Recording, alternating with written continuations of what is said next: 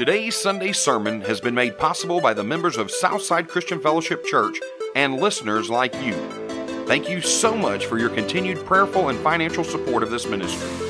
If you'd like to learn more about what we do and how to get involved, or simply want to give a gift, please just go to our website at southsidechristianfellowship.net today.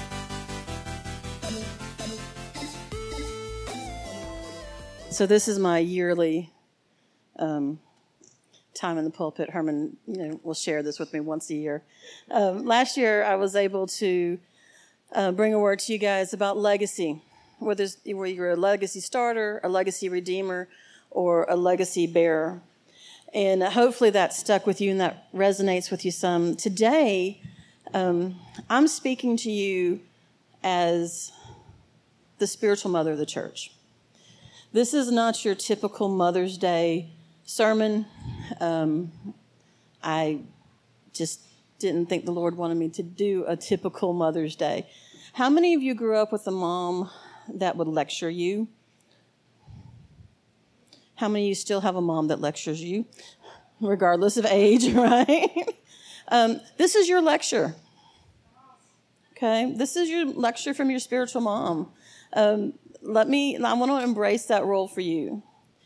Mother's Day is a day that can be bittersweet. There are several of you that have not had good examples of moms.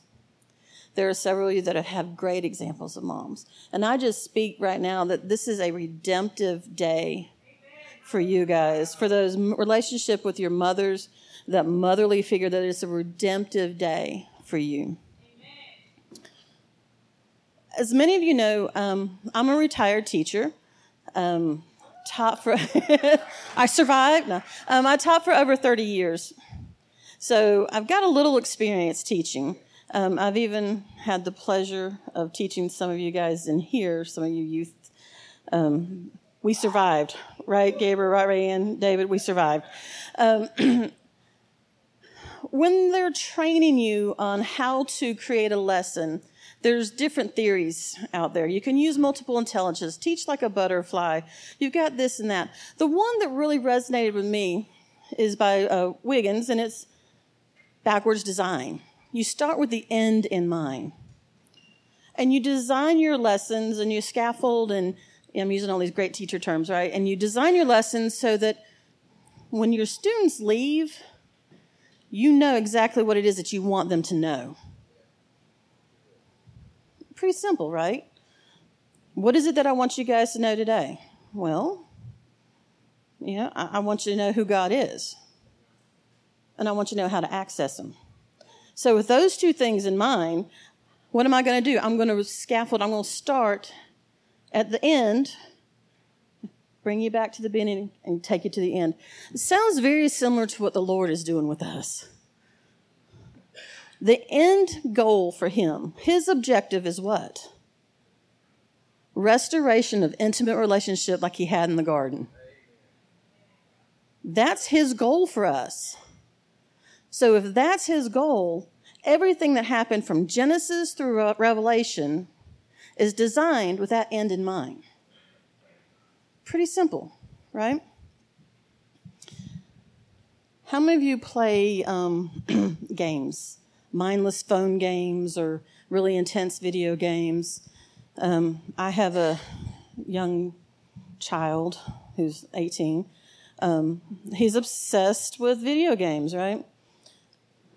I don't know which ones he plays, Call of Duty and stuff like that, right? One of the things that they always give you when you're playing a video game is an objective, right? You know that in this level, this phase, you have to move this object from here in this amount of time. Right? Or Candy Crush, you have to get X amount of colors of this candy or that candy. You have objectives. You know what you're going for, right? What happens when you're playing that? What happens to your focus? You become very intent, right? You're going to make sure that you're making the right moves to get to that goal. How about your vocabulary? Have you ever been around somebody who games so much and so hard that their vocabulary is talking this language that you know not of? Your vocabulary changes. Their mindset changes. It's almost an addiction. It's an obsession, right? Routines change. Okay, I got to get X, Y, and done so I can go do this, right? The focus is on that objective, that game. Their environmental change. Levi has rearranged his room, I kid you not, 4 times, trying to find the optimal gaming environment.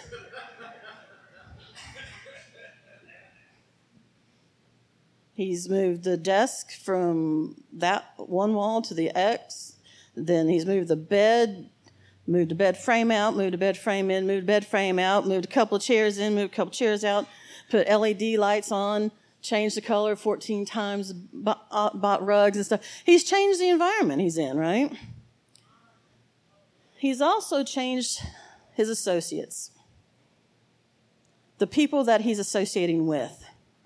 He's looking for people that want to play that same game, that have that same objective, right? He's looking for like-minded people. Pretty simple, right? We do this. We do this unconsciously. So my question is, what if we lived a life focused on existing in an intimate relationship with God? What if we lived a life focused on existing in an intimate relationship with God? That should be our objective. That's our end game, is an intimate relationship with God. That's what we've been talking about with a passionate pursuit. We're passionate pursuers of God. Yes, no, maybe? Yes, that's what it is, right? So what is our objective? It's not the pursuit. The pursuit is the process. The objective is the intimate relationship that results from that pursuit. So my question is, who are you pursuing? Who are you pursuing? Are you pursuing God? If you're not pursuing God, you're pursuing the world. That's pretty simple, straightforward. It's one or the other. I want you to pause for a second. I want to ask yourself, how would you change if that was your focus, if intimate relationship with God was your focus 24/7? How would you change? How will you become more focused? Will your vocabulary change? Will your mindset change? Will your routines change? What about your environment? What about the people you hang around with? Do you know who you are pursuing? Do you honestly know? The concept of chasing God or pursuing God is not new. It is in our spiritual DNA to have an intimate relationship with Him. Our DNA is wired for an intimate relationship with God. That's why when you're pursuing the world and you're looking for what you think is going to satisfy you, it doesn't fit. It doesn't fit the God-shaped hole in your DNA. So in order to reach this goal, you need to know 2 things. You need to know who God is. He's the one we're pursuing. He's the one we're looking for a relationship with. And how do we get access to Him? So I want to go through a list of the characteristics of God. These are not the names of God. Okay, there's a difference. My name is Tamie, but my characteristic is not Tamie. There's a difference. My title is Mom. My characteristic is not Mom. Difference, right? God is the great I am. He's Alpha, Omega. He's the beginning and end. He is the Lord God Almighty. Those are His titles. I want to talk about His characteristics, His being. This is what sets Him apart. Okay? He is the great I am. Exodus 3:14. And God said to Moses, I am who I am. Now that in and of itself right there. For God to say, I am, period, end of story, there's no need for an adjective. There's no need for a descriptive clause, for anything else. He says, I am. That is His completeness. That is His wholeness. That is Him. What that tells me is in those 2 words, He is everything that I need. So God can look to me and say, I am your provider. I am your help. I am your beloved. He is whatever I need in those 2 words. Pretty simple. He's also infinite. There's no beginning and there's no end. Colossians 1:17 says that he is before all things, and in him all things consist. He is also immutable. He is never changing. Thank you, God, that you don't change. I, as a human, am fickle. I can change my mind in a heartbeat. Just ask Herman. I can decide, yep, I want to go eat here, but no, I really don't want to eat there. I want to eat over here. No, I really don't want to eat there, but let's go here. No, let's not do that. Hey, you want to go out and do something today? Sure, no, I really don't want to do that. I change my mind very easily. Malachi 3:6 says, for I'm the Lord, I do not change. I love it when the Lord's clear. When there's no fluff and no flitter. He just says, I do not change. You can take that to the bank, right? He's perfectly complete. John 5:26. For as the Father has life in himself, so he granted the Son to have life in himself. He's perfection. He completes himself. He is perfection. And this is why he was able to send his Son as the perfect sacrifice. There was no other sacrifice going to be good enough, no other sacrifice going to be perfect enough, no other sacrifice complete enough, except it come from him. And in himself, this is where it comes. He's wise. Romans 11:33. Oh, the depths of the riches both of wisdom and knowledge of God. How unsearchable are his judgments and his ways past finding out. He is good. And I pray that you've experienced this already. Psalm 34:8. Oh, taste and see that the Lord is good. Blessed is the man who trusts in him. He is almighty. The Lord God will only do things that are consistent with himself. He does not go against what he says. Genesis 17:1. When Abram was 99 years old, the Lord appeared to Abram and said to him, I am Almighty God. Walk before me and be blameless.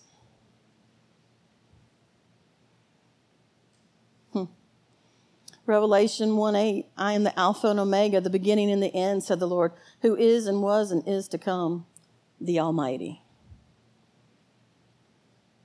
He's faithful. He's unchanging. He's unwavering.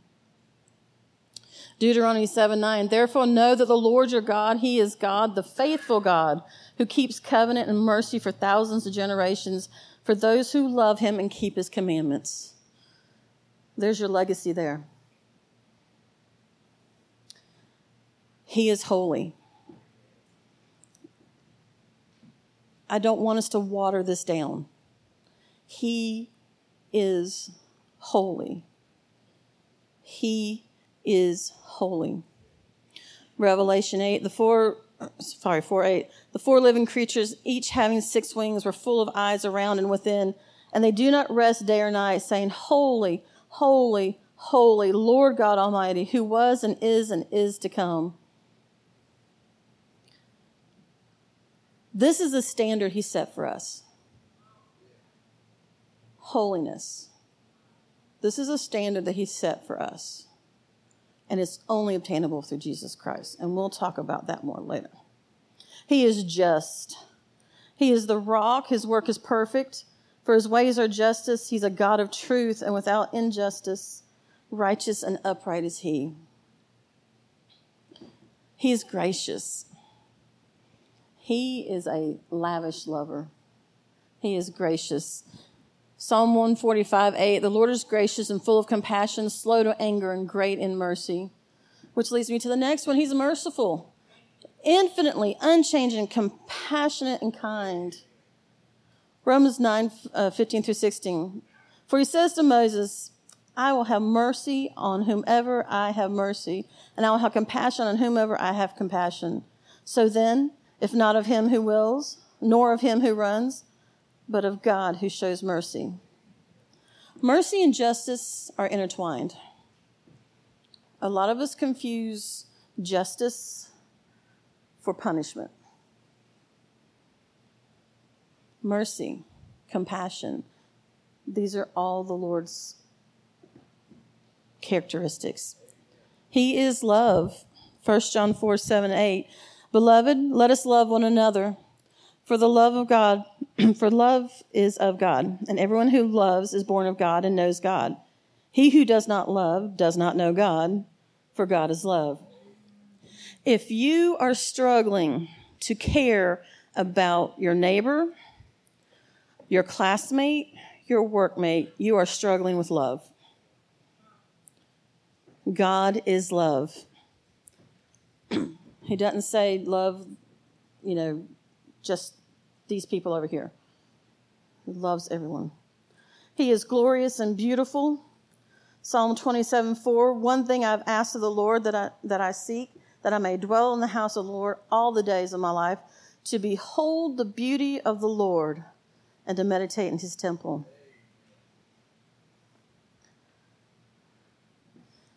Pretty simple so far, the characteristics of the Lord, right? It's nothing new. We know he's holy. We know he's merciful. We know he is love. We know he is just. Do we remember that he's omnipotent? That he is all-powerful? Psalm 33:6, the heavens were made by the word of the Lord, and the stars by the breath of his mouth. I believe that's one of the songs we sang. He breathes, and galaxies are formed. Nothing is by mistake. He's purposeful. He is all-powerful.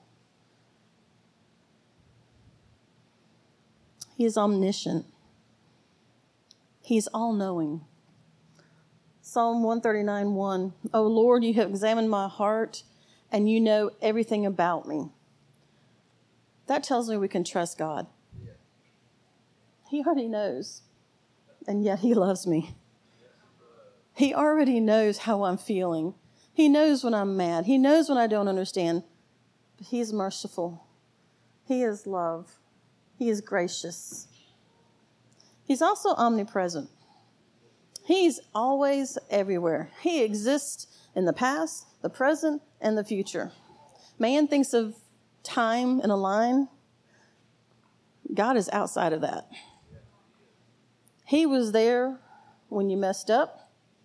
He is there in the middle of the fix-up, and he's there when you're recovering. He was, he is, and will be. He's not going to abandon you. Revelation 4:8, this one I love, was quoted several times already. Day and night they never stop saying, holy, holy, holy is the Lord God Almighty, who was and is to come. Jeremiah 23:23-4 says, am I a God near at hand, says the Lord, and not a God afar off? Can anyone hide himself in secret places, so I shall not see him, says the Lord? Do I not fill heaven and earth, says the Lord? That tells me I can try, but I can't hide. I can try, but I can't hide. And the last one, he is sovereign. He is sovereign.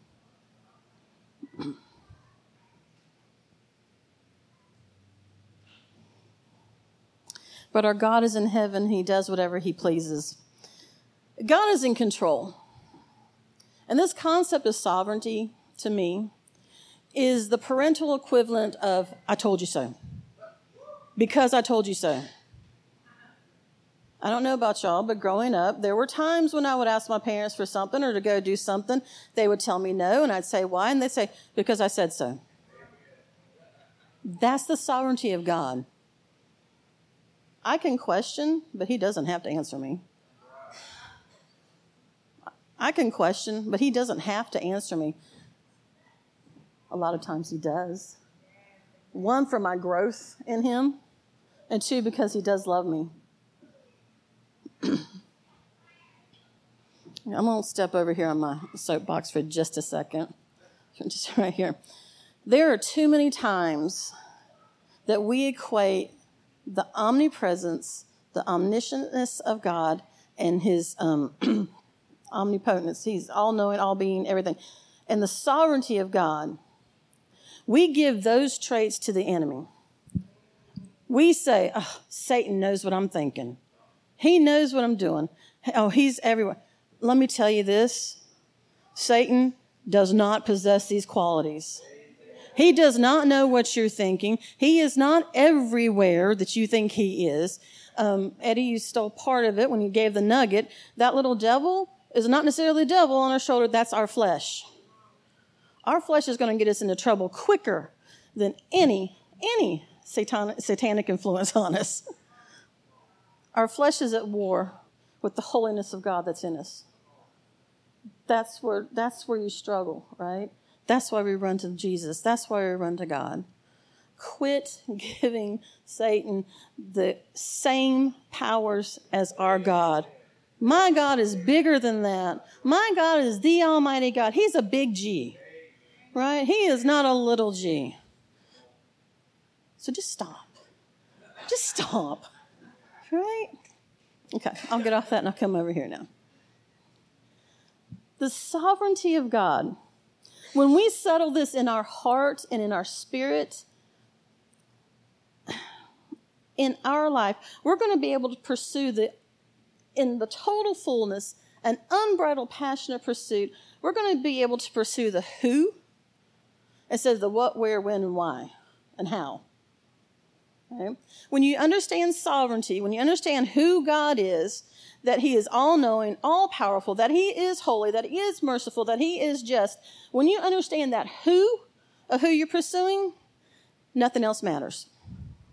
It doesn't matter what you're doing, doesn't matter where you're going, doesn't matter how you get there. God's in control. God is in control. That, understanding that concept of sovereignty, and this is where the Lord's had me the past 3 months, y'all. And I pray that your revelation of it is a lot quicker than mine was. I'm a little stubborn sometimes. And I pray that you have an instant revelation of the sovereignty of the Lord in your lives. When we understand the who of who we're pursuing, nothing else matters. And God's traits, these are not separate. You don't get just God's love. You don't get just him being all-knowing. He's a complete package. He's perfectly complete. A.W. Tozer has this quote. It says, if we take away any of the attributes of God, we do not weaken God, but we weaken the concept of God. When you try to play down the holiness of the Lord, you're not hurting anybody but yourself. God doesn't change. God is holy. He is holy. He is holy, regardless of what I believe. It's my concept, my understanding, my path that is affected. So again, I pray that you understand the who so that your concept of God is not weakened. I told you guys earlier that I, taught for 30 years and they trained us to design the lessons backwards, right? That's the one I work with. I also worked on a team. I was in the exploratory team. I worked with other teachers that taught the electives in the middle school or high school. And even though I was the only Spanish teacher, I still had a team with me, right? I had people to help. And there are two ladies in particular that have become lifelong friends with me. And we have been through births and marriages and weddings and deaths. We've just done life together for the past 27 years. One of these ladies, she is kind of the lady that is going to make sure everybody's taken care of. She's our mama of the group. And my other friend, she is the one that I love. I affectionately call her my tree hugger. And the Lord specifically put them in my life. One, so that I, reinforce the concept of family. But two, I needed somebody to show me how to be more compassionate, how to look at it from a different angle and not just assume that everybody should know what I know, right? We're working together, and we got a new principal one year. And I'm like, okay, I don't know if I like this dude or not. It just so happens that my department chair, the one who's about family, happens to have a personal relationship with the principal, the new one coming in. Her and her husband, they've done brag, they've ridden bikes together, they've met each other. And so she has a personal relationship with the principal, and she says, hey, come here, let me take you in here and let me introduce you to him. So she takes me to the principal office, And I sit down and I talk and I get to know him, and he becomes one of my favorite principals. My other friend, she's like, can you imagine how he feels coming into this? He doesn't know anybody. He's coming into something new. He's coming into an established school already where the culture's here. How can we help him? And I'm like, okay, that's interesting. So as I'm going through this and talking about how to access God, there's just one thing for sure is that we need help. We need help to access God, right? We need somebody to make an introduction for us. We need somebody to make that introduction.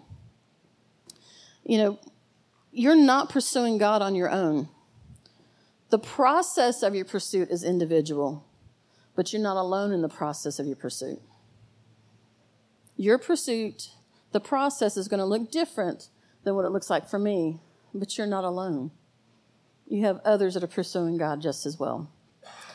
When you begin this passionate pursuit, you have friends to help you, just like I had friends in the middle school when I was working.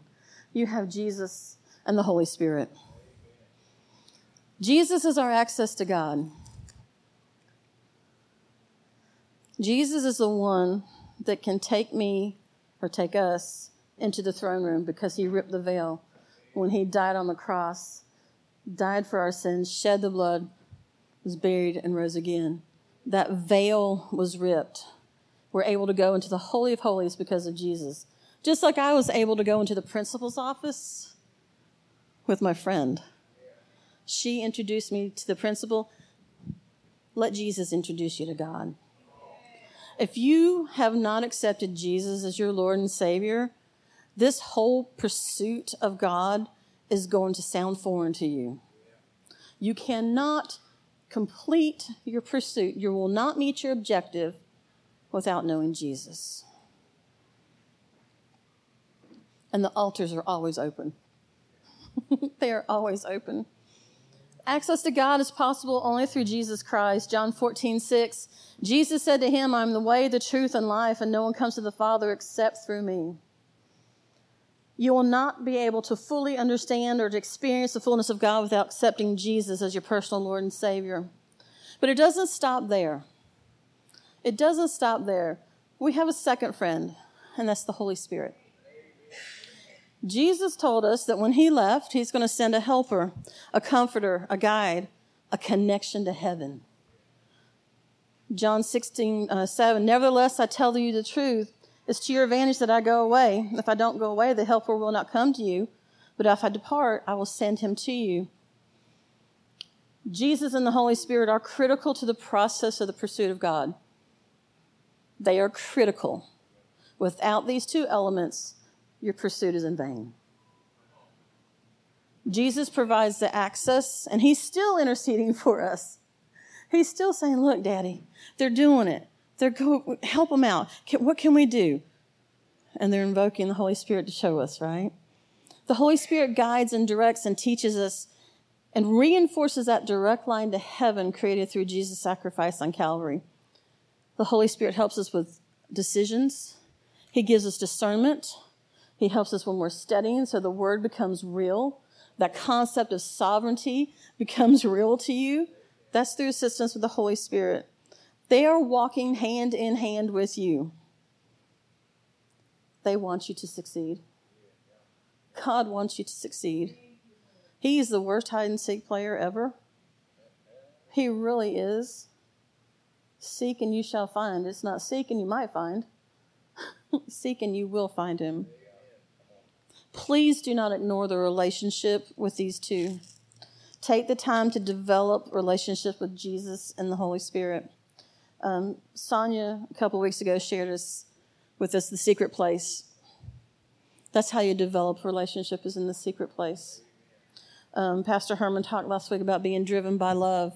That's how you develop a relationship. You're driven by love. I cannot stress enough this next statement. The consistency and the intensity of your pursuit of God is directly correlated to the depth of your passion for God.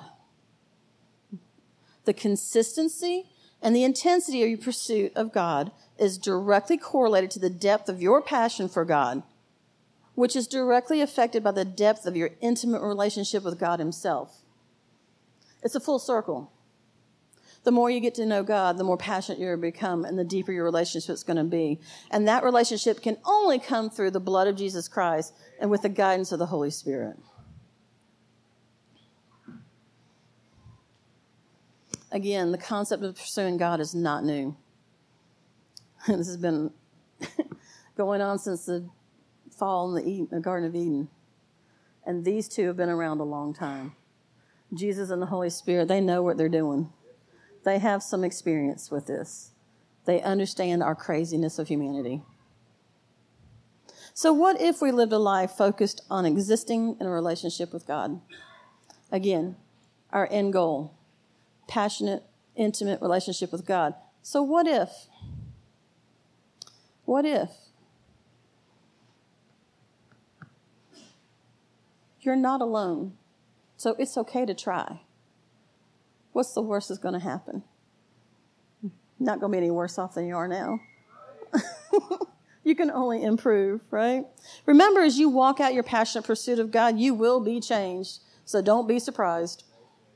You're going to find yourself becoming more focused and more purposeful with times and energies.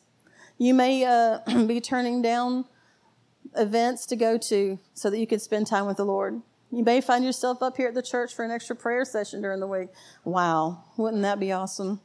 Your vocabulary is going to change. You're going to become more kingdom-minded. You're going to be talking in terms of kingdom and God.